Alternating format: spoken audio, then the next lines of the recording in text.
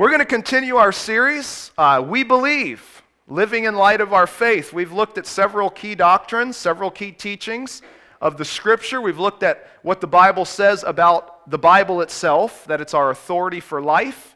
We've looked at what the Bible says about God. Who is God? Who is God the Son? Jesus. Who is God the Holy Spirit?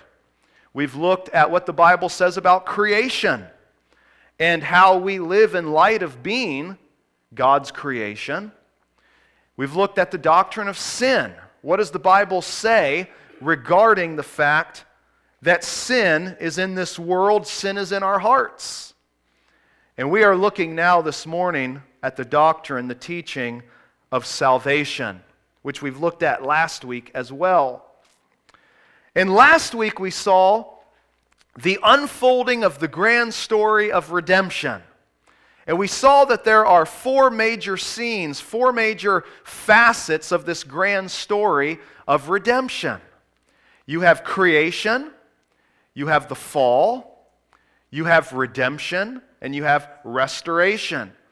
You may say, Pastor Adam, what's the significance of these four scenes? You would be surprised how many Christians cannot give you this simple layout as a guideline to take them through the Scriptures.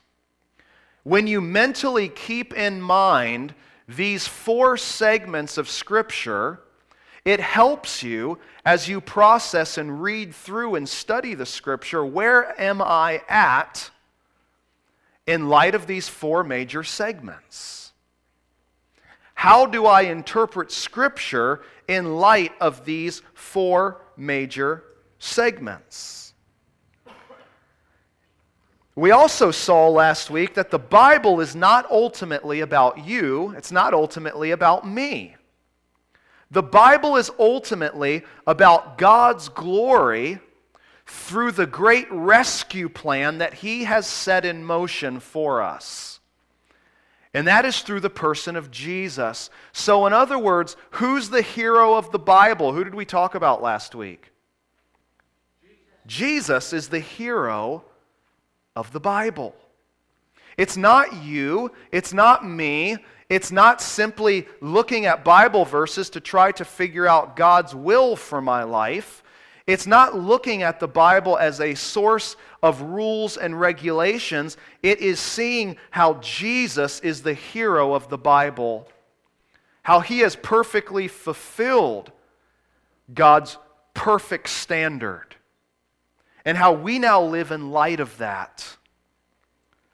In fact, as we look at these four scenes of Scripture, you quickly find how all of these come together in Jesus. And we discussed last week that these scenes of Scripture all overlap with one another. It's not that you have creation, and then you simply move to the fall, then you simply move to redemption, and then you simply move to restoration. These overlap. For instance, have you ever considered a simple story in the Gospels? Let's take one of many stories. Let's take the story of Jesus when He calms the sea. In Mark chapter 4. Remember the disciples, they get in the boat, they're going across to the other side, a huge storm breaks forth, the disciples are so fearful, they say, "Don't you care, Jesus, that we're about to die?" And what does Jesus do?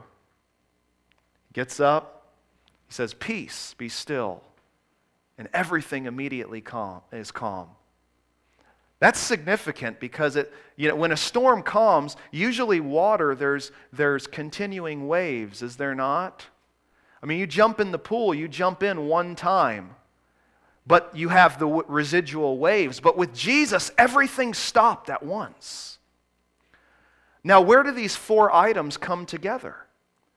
Well, we see the issue of creation. That God created, but the New Testament tells us that Jesus was right there involved in creation with God the Father. We see the fall in several aspects. You see the fall in the fact that something has drastically gone wrong with God's creation. You see the storm, the fury of the winds, the life-threatening nature of a broken creation. You see the fall in the response of the disciples, interpreting Jesus as being asleep as not caring for his disciples. You see the fall in the fact that Jesus was sent to be, which takes us to the next aspect, our Redeemer.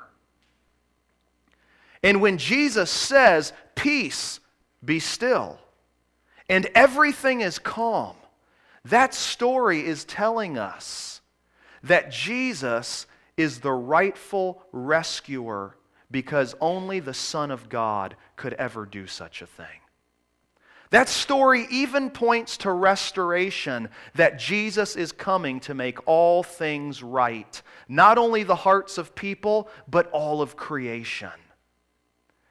Do you see, if you really incorporate these 4 segments of the Bible's story, not only in the whole story, but in individual stories in the Bible, the smaller stories, do you see that that can take the way you study the Bible to the next level? Many times we say we struggle with our Bible time. Well, I'm throwing you a lifeline right now. You need to incorporate this. You're not going to be perfect and get it all right, but you're going to take steps and things will start to gel together as the Holy Spirit works in your heart and mind, and you start to think through these 4 aspects. The Scriptures are about God's glory through redemption.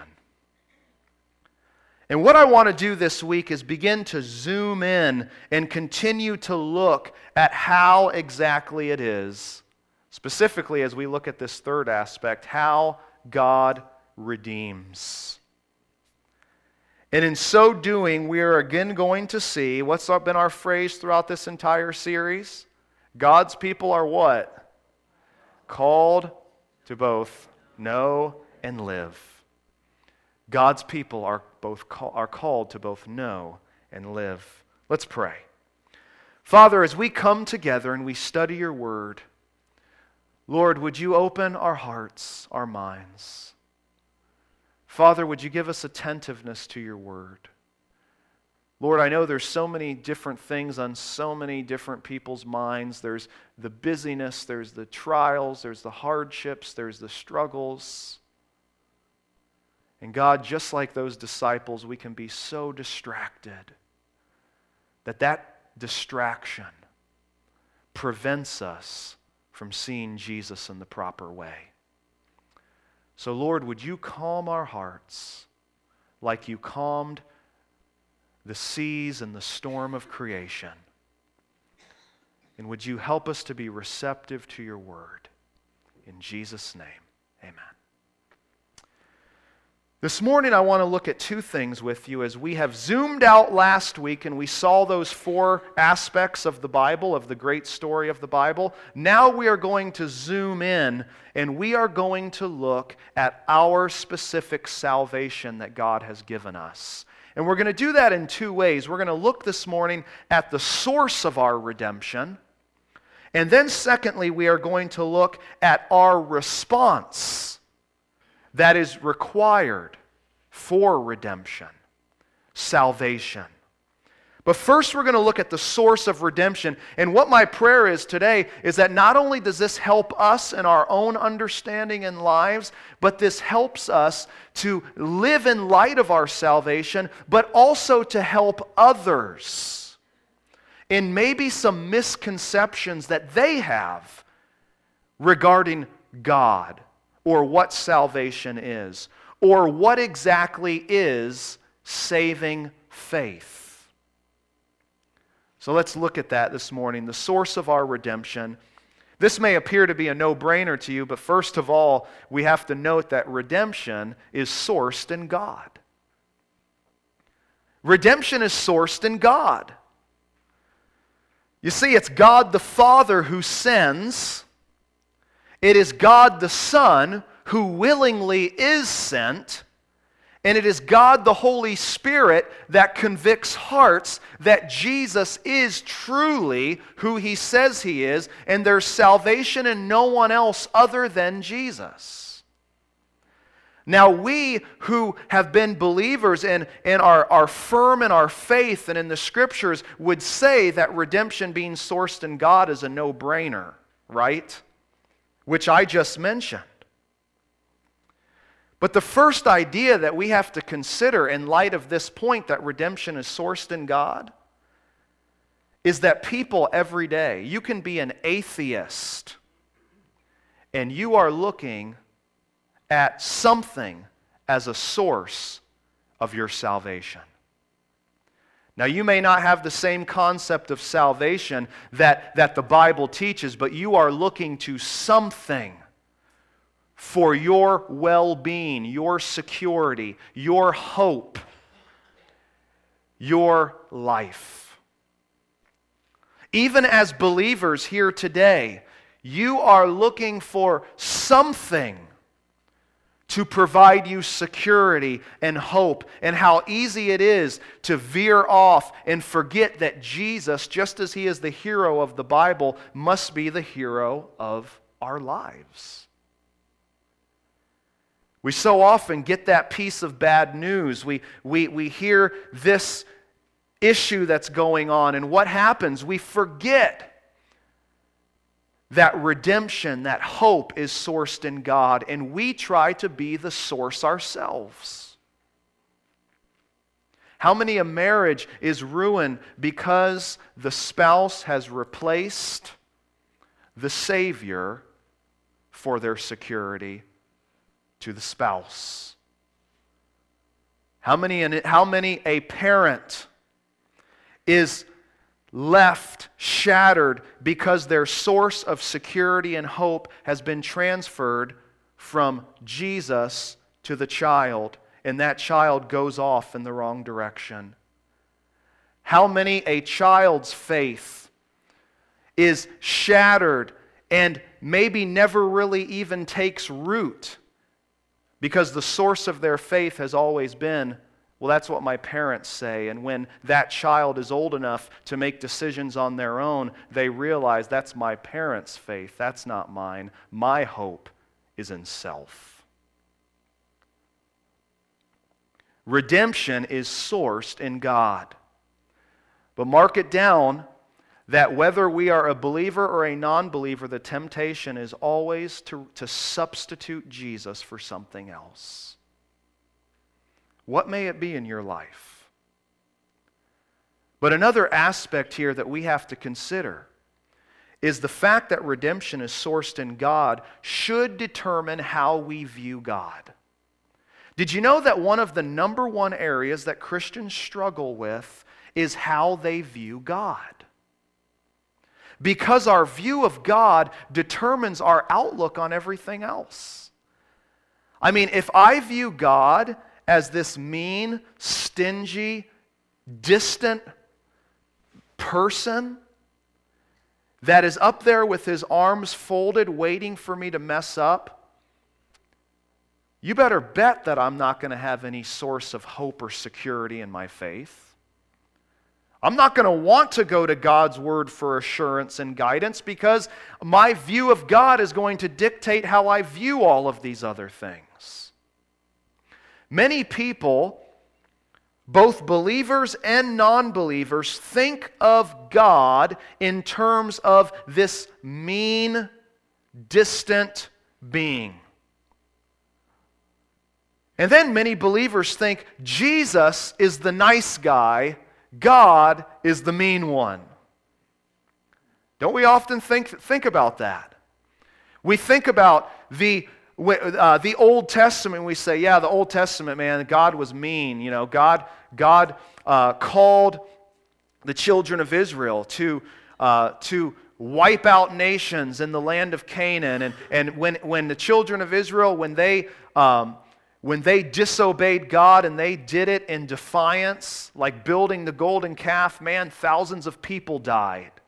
Boy, that's mean. And we forget the fact that even the law was given not as a means of do, but it was given in light of grace. It was given in light of God's mercy. What did God tell His people before He ever gave them His law? He says, I am the one that has bore you on eagle's wings. I've taken you out of captivity. I've gathered you to myself. Now, as my special people, here is how you are to live. You see, God's working may have different aspects when we look at the Old Testament and the New Testament, but God's grace is present. His mercy and love is present across every page of Scripture. In fact, when we see our view of God and we analyze what is our view of God, how do verses like the following play out in your mind? Notice John 3:16 says, and you can memorize this, you probably have, it's on the overhead, on the screen, for God so loved the world, that He gave His only Son, that whoever believes in Him should not perish but have eternal life. For who loved the world? God. Notice that you can't have this Jesus is the loving person in the Godhead, and God the Father, He's the mean one. No, it says God the Father loved. And how did He show that love? He sent the Son. You're in 1 John. If you turn in your Bibles to 1 John chapter 3, verse 1.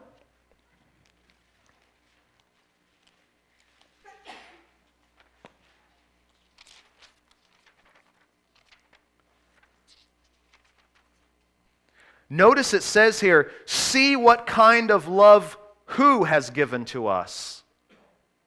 The Father. That we should be called the children of God, and so we are. It is the Father's love that has been manifested to us. Jump over to 1 John 4, 9 through 10. Notice it says, in this the love of God was made manifest among us, that God sent His only Son into the world, so that we might live through Him. And this is love, not that we loved God, but He loved us, and sent His Son to be the propitiation, or the satisfaction, we'll talk about that term, for our sins. You see, folks, God is a loving God. He is a saving God. Psalm 68, 19 to 21 will be on the overhead for you. Notice it says this, blessed be the Lord who daily bears us up. God is our salvation, Selah. Our God is a God of salvation, and to God, the Lord, belong deliverances from death. But God will strike the heads of His enemies, the hairy crown of him who walks in his guilty ways. Do you remember the verse we looked at when we studied the doctrine of God? In Exodus chapter 34, verses 6 to 7. Moses says, I want to see your glory. The people just greatly rebelled against you. You said you're not going to go with us. You're going to send your angel to go with us. But Moses says, God, we need you with us, because if you are not with us, I cannot have the confidence to lead these people. And God says, I will go with you. And Moses, in this rattled, emotional state, says, God, would you show me your glory? In other words, would you increase my faith? Would you show me exactly who you are, who you are and how I'm to lead these people? And God says, my goodness will pass before you. And as His glory passes before Moses, God declares of himself that he is faithful, he's merciful, his steadfast love continues to generations. But then, just as this psalm points out, he also says, "But I will in no wise leave the guilty. My justice is just as sure, in other words, of my mercy." And you see, we see the love of God in the fact that we are all condemned sinners. We are under the righteous justice of what our sins demand. But God says, "I am a saving God and I will rescue my people." You see, we cannot make a dichotomy that Jesus is the one who is loving, but God the Father is the one who is mean. He's distant. He doesn't really care about us. How can we really know He is on our side? Because if God is for us, Romans 8 says, who can be against us? Amen? You see, not only do we have to note that redemption is sourced in God, but secondly, we have to note that redemption specifically is made possible through the work of the cross. Now again, for those of you that have been saved years and years, this is kind of a no-brainer statement. But do we realize why this is important? Do we realize how many times people try to undercut the importance of the cross? Do we understand key ideas that relate to the cross? This is what our responsibility is as Christians. So I just want to discuss a few things with you this morning, a few terms with you, a few ideas. As we look at our salvation being accomplished by means of Jesus on the cross, we have to understand a few things, a few terms. The first one is this big term, substitutionary atonement. How many of you have heard of that term before? You are familiar with the word substitution. In fact, if you're a teacher, you're out sick, what do? The school gets you a substitute. If you're on the soccer team or the basketball team, currently or back in the old days, or maybe you're younger and you hope to be, you get tired, what happens? A substitute comes in. Maybe, as in some sports that I was in, you were never quite great enough to be on that first string, so you were the substitute. No matter how much you didn't want to be. It is one coming and taking the place of another. What is atonement? Atonement is the idea of being made one. In fact, the very English word atonement, you can even break that down to get an idea of what the word means, at one-ment. You're made to be at one, that there's a reconciling, there is a bringing together, there is a peace that is established. So what this term is saying, that in order for us to be made at one with God, something had to happen. Someone had to be our substitute, to take our place. Because listen, no matter how good you try to be, and this is true if you are here today and you would say, I am not a Christian. Listen, no matter how good you try to be, you're never going to earn favor with God. And those of you who are Christians, no matter how good you try to be, that's not going to earn you any favor with God as a Christian, a follower of Jesus. In fact, it's oftentimes that God lets us wear ourselves out to the point where we finally say, I need a substitute. I'll never forget, on the soccer team in high school, I played goalie, and that was kind of my niche. I played goalie, Before that, I played fullback, defense, and wasn't real great at that. In fact, my coaches, who were two younger guys, they probably graduated from high school just a few years before they started coaching, and that was kind of a good thing and a not good thing. But they said later, they're like, we're glad goalie worked out for you because those other positions weren't quite working out. But before I found my niche at goalie, they put me in at halfback. And if you know anything about halfback, you're playing not just offense, but you're playing defense. You're all over the field. And I'm not a good endurance runner. And I wasn't used to the position. And I remember one game, and again, these guys were kind of jokester coaches, and they were still young, kind of on our level. And that was fun sometimes, and then not fun with some of the hazing.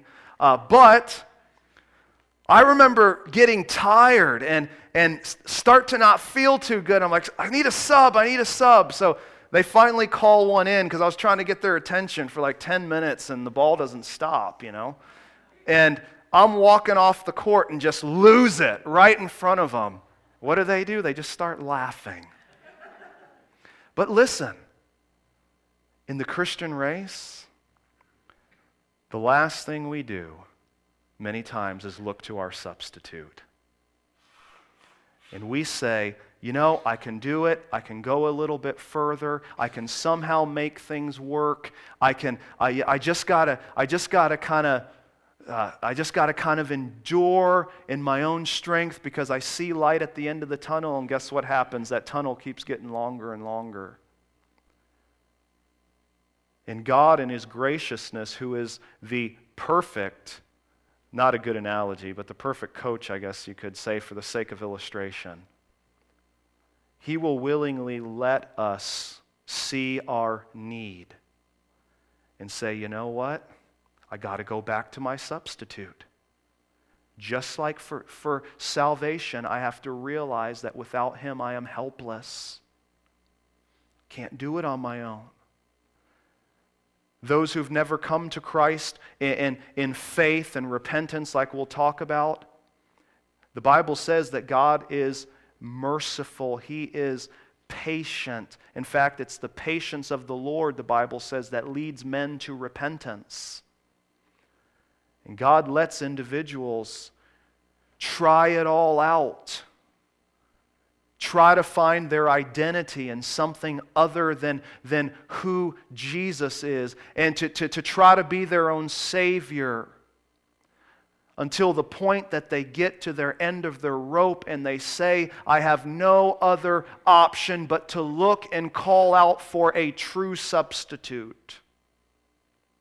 You see, usually in the sports realm, the substitutes that come in aren't as good as the originals, the starters. But listen, in God's story, the substitute is so much more perfect, is He not? And what a joy it is to be able to go to the sidelines, so to speak, and to not hope that the substitute does better, but to be able to look at the replays and know He already has. And as we're not sitting on benches, the analogy falls short. We are still active for the Lord, but man, we're doing it in light of Christ, not in light of ourselves. You know what? If I fail, to God be the glory.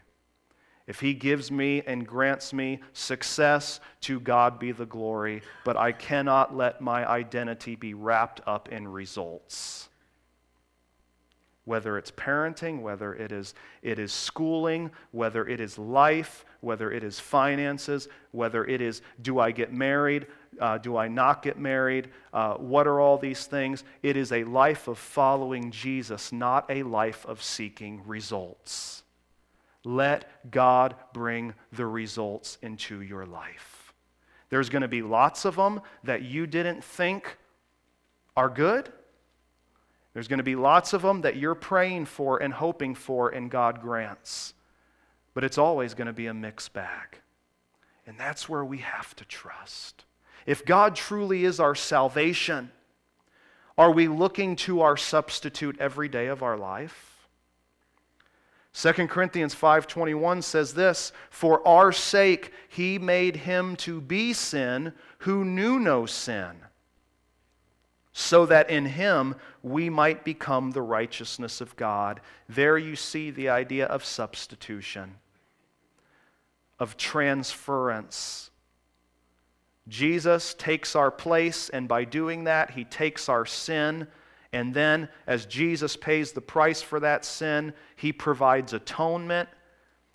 He then gives us, in replace of our sin, his righteousness.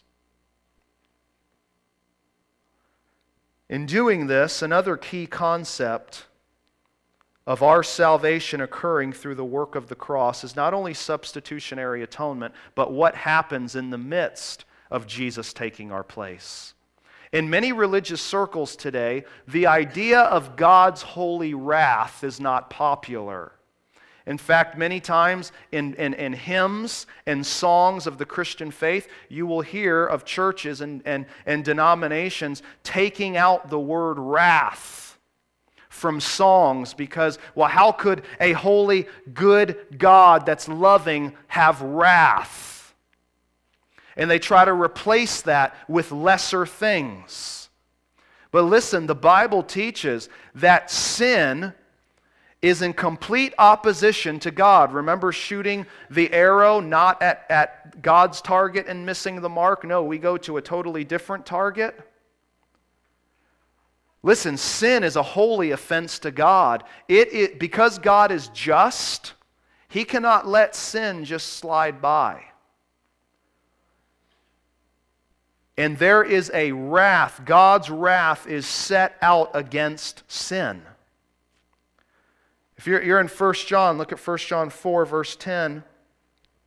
Again, we already looked at this. Let's look again. "And this is love, not that we've loved God, but that he loved us and sent his Son to be the propitiation for our sins." That word propitiation there, in this sense, in verse 10, has the idea of being the satisfaction, of being the one who has provided this atonement, and he did it because God judged in his holy wrath.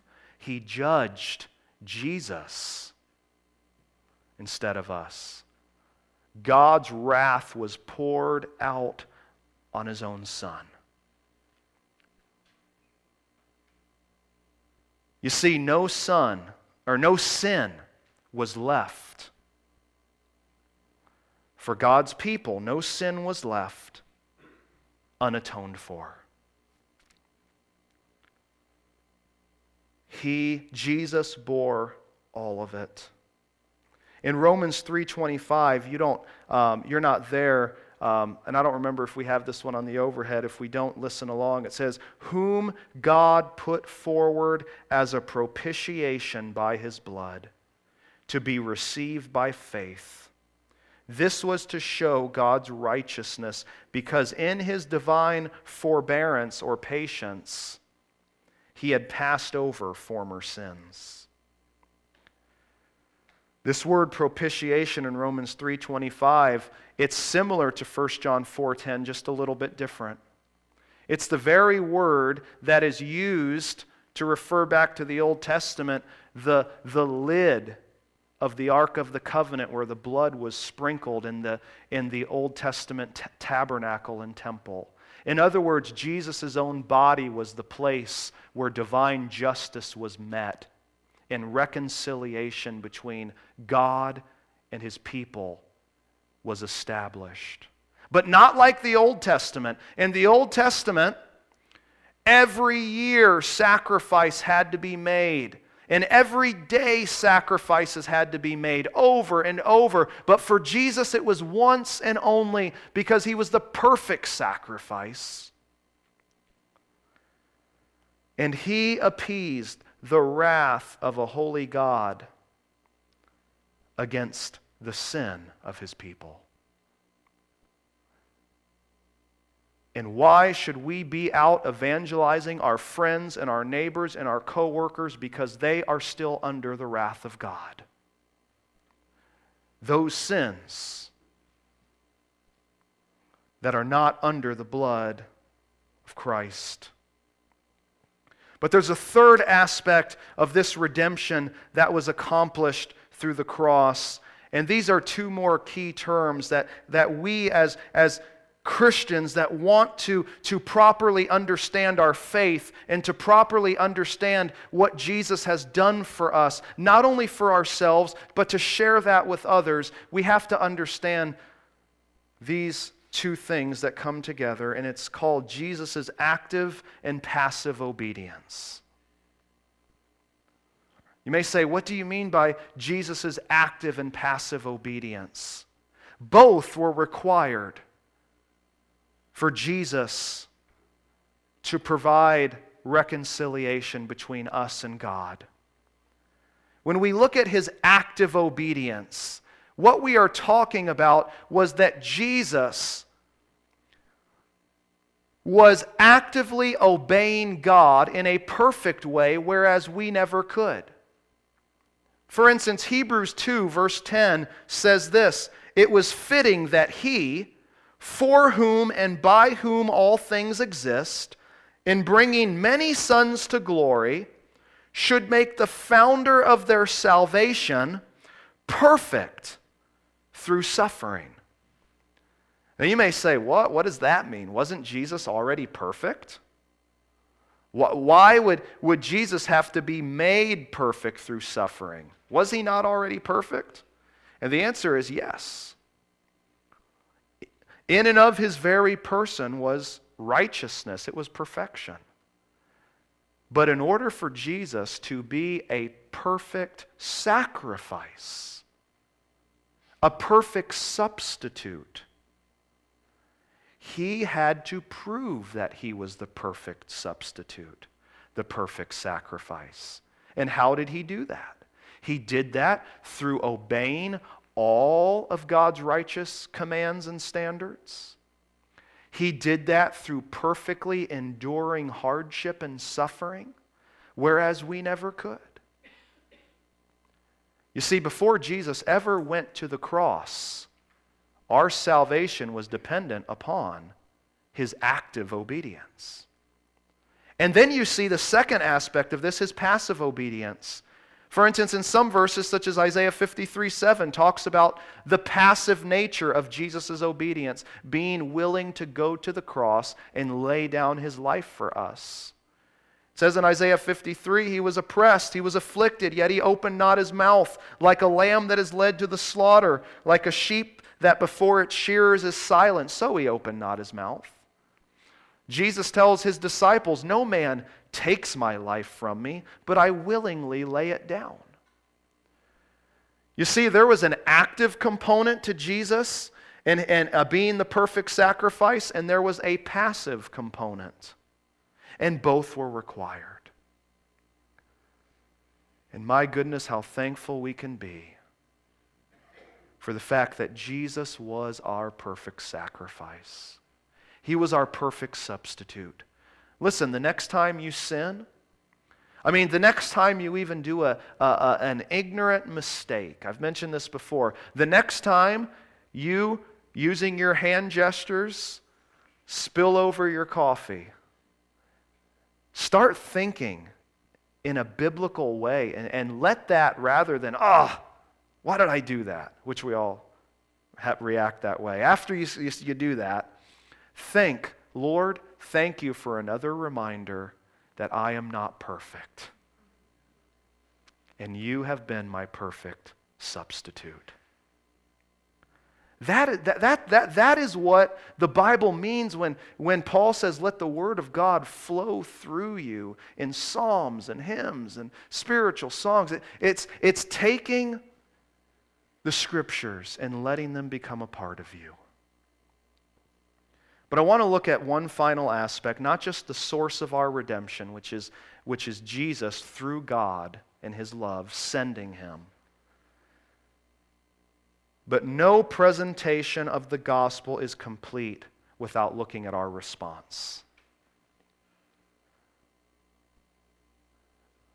Listen, the idea of lifestyle evangelism, I mean, that has its proper place. The idea that you need to show Jesus' love, you need to show the character of Jesus before people will ever listen to you, that is 100% true.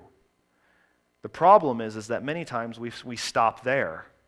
Well, hopefully they'll see the way I live and maybe know they're a Christian and therefore tie two and two together, and maybe they'll come to Christ. But listen, where we fail as believers is saying, hey,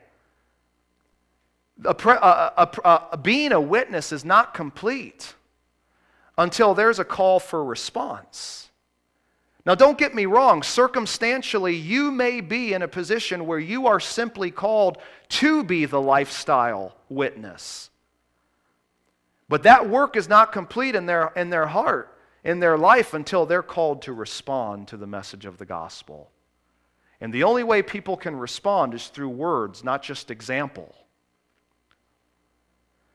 And as we look at this response to the gospel, we see first of all that there is a divine call.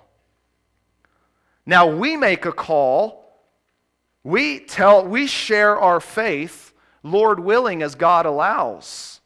And that is a call to respond to the gospel, but even deeper than that, we are in reliance upon the Holy Spirit to truly call in the heart of a person. Time is short, so I can't go off on too many stories, but I'll never forget when I was in high school, our youth program was called Impact, and we had different avenues of Christian service that we would take part of. Mine was more of a soul-winning track. So we would do the door-to-door and the talking on streets with people. And I got a lot of stories from that, but I'm really thinking of one right now, but it would just be for the sake of entertainment. It involves running out the back door.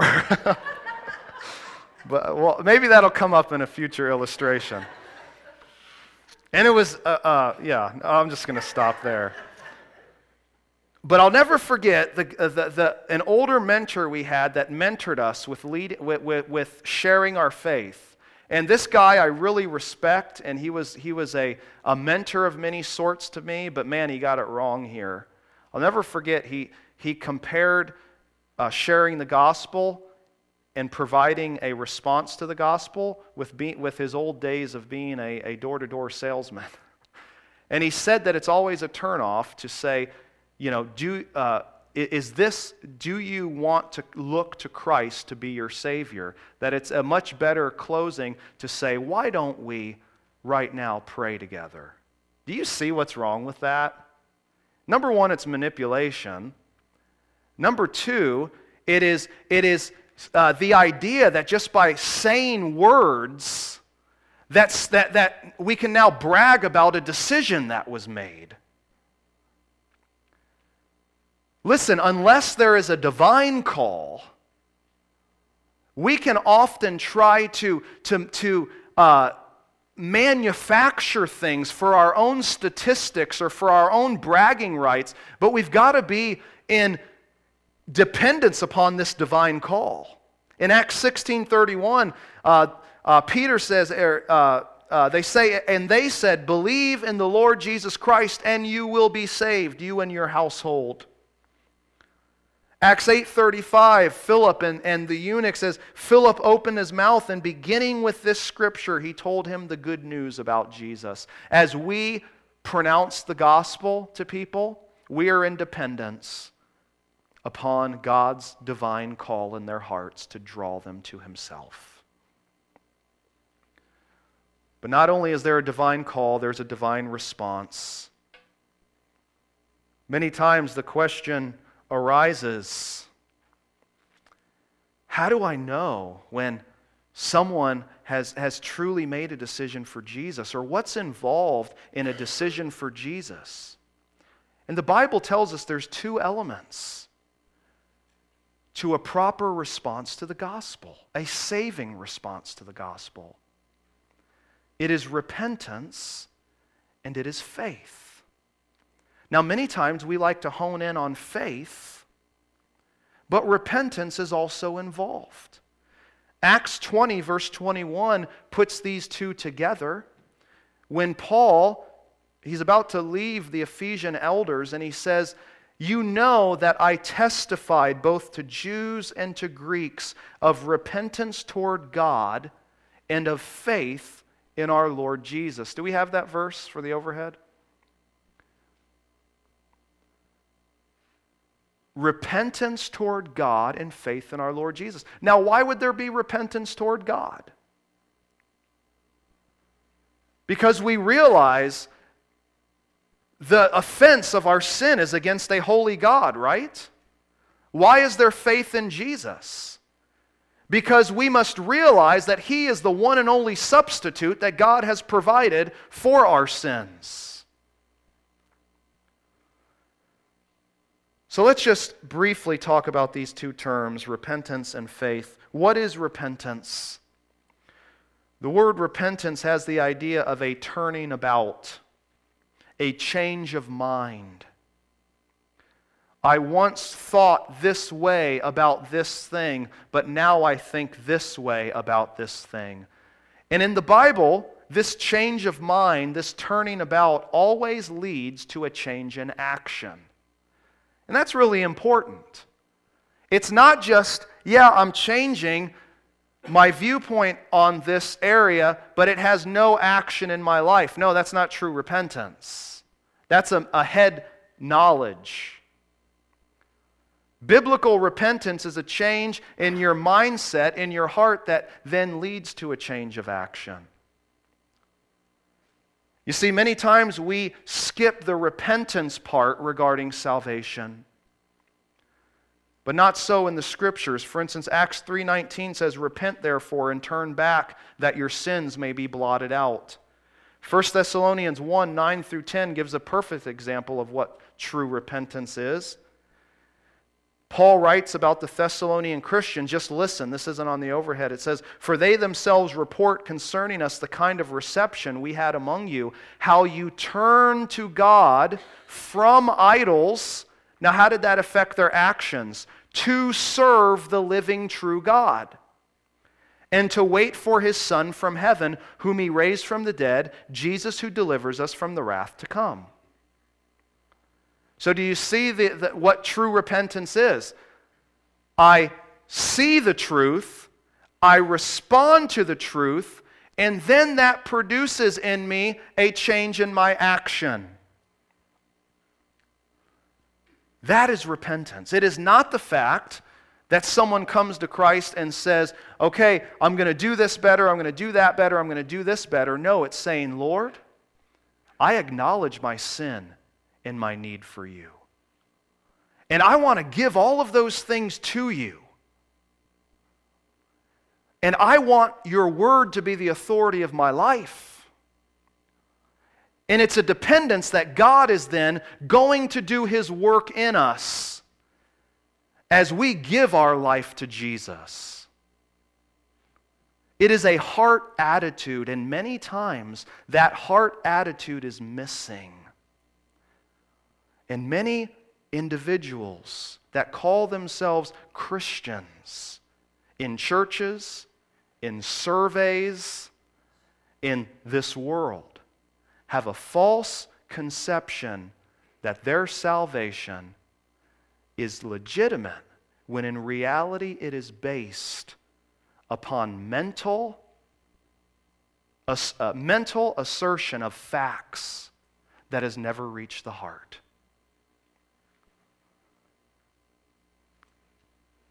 Then there's this second aspect of faith. Faith is a full dependence and reliance upon something.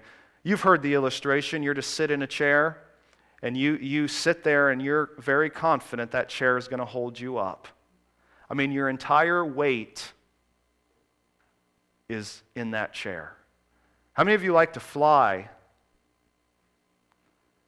When you're in an airplane, isn't it funny? How much of your dependence is in that airplane when you're 30,000 feet above the ground?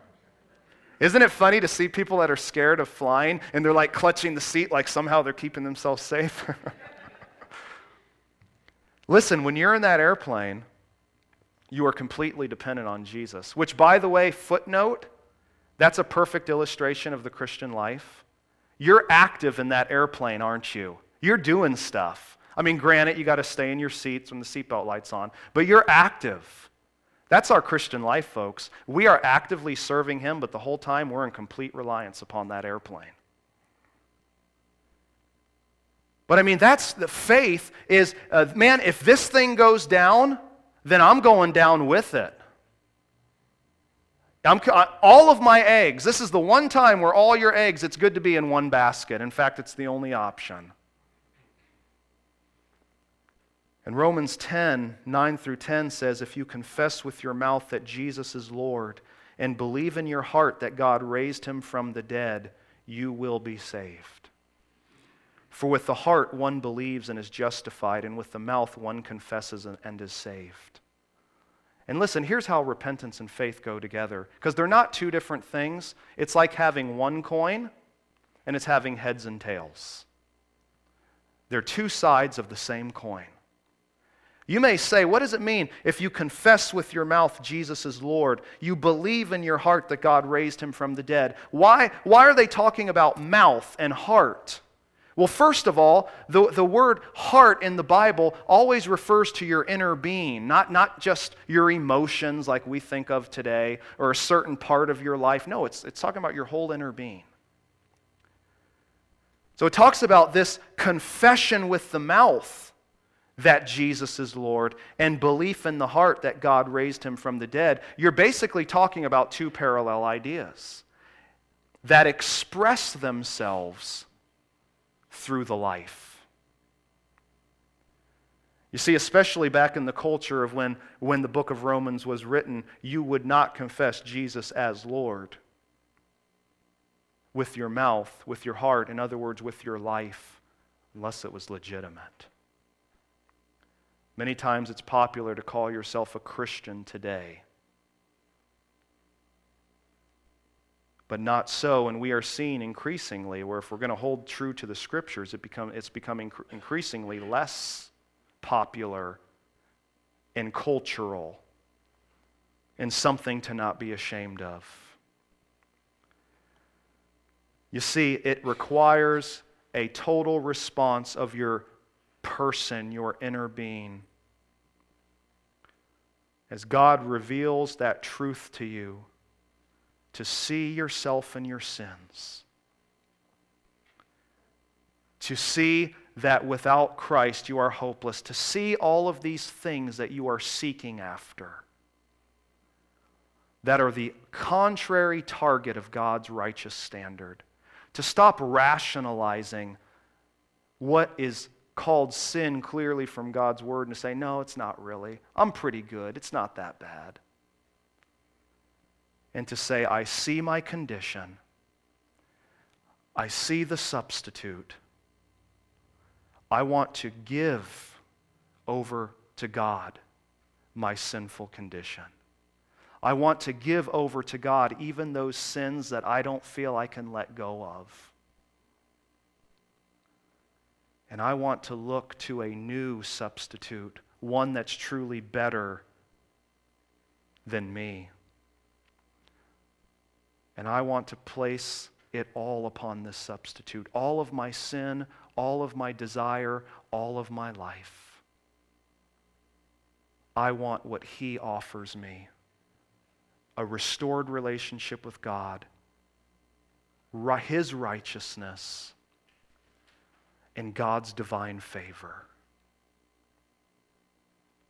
And as that transfer is made, the Bible says we receive the Holy Spirit, that new life is given, and that through God working in our hearts, not through something we self-manufacture, but as Romans 6:4 says, that God does a work in our heart, and the last phrase of that verse says that we too might walk in newness of life.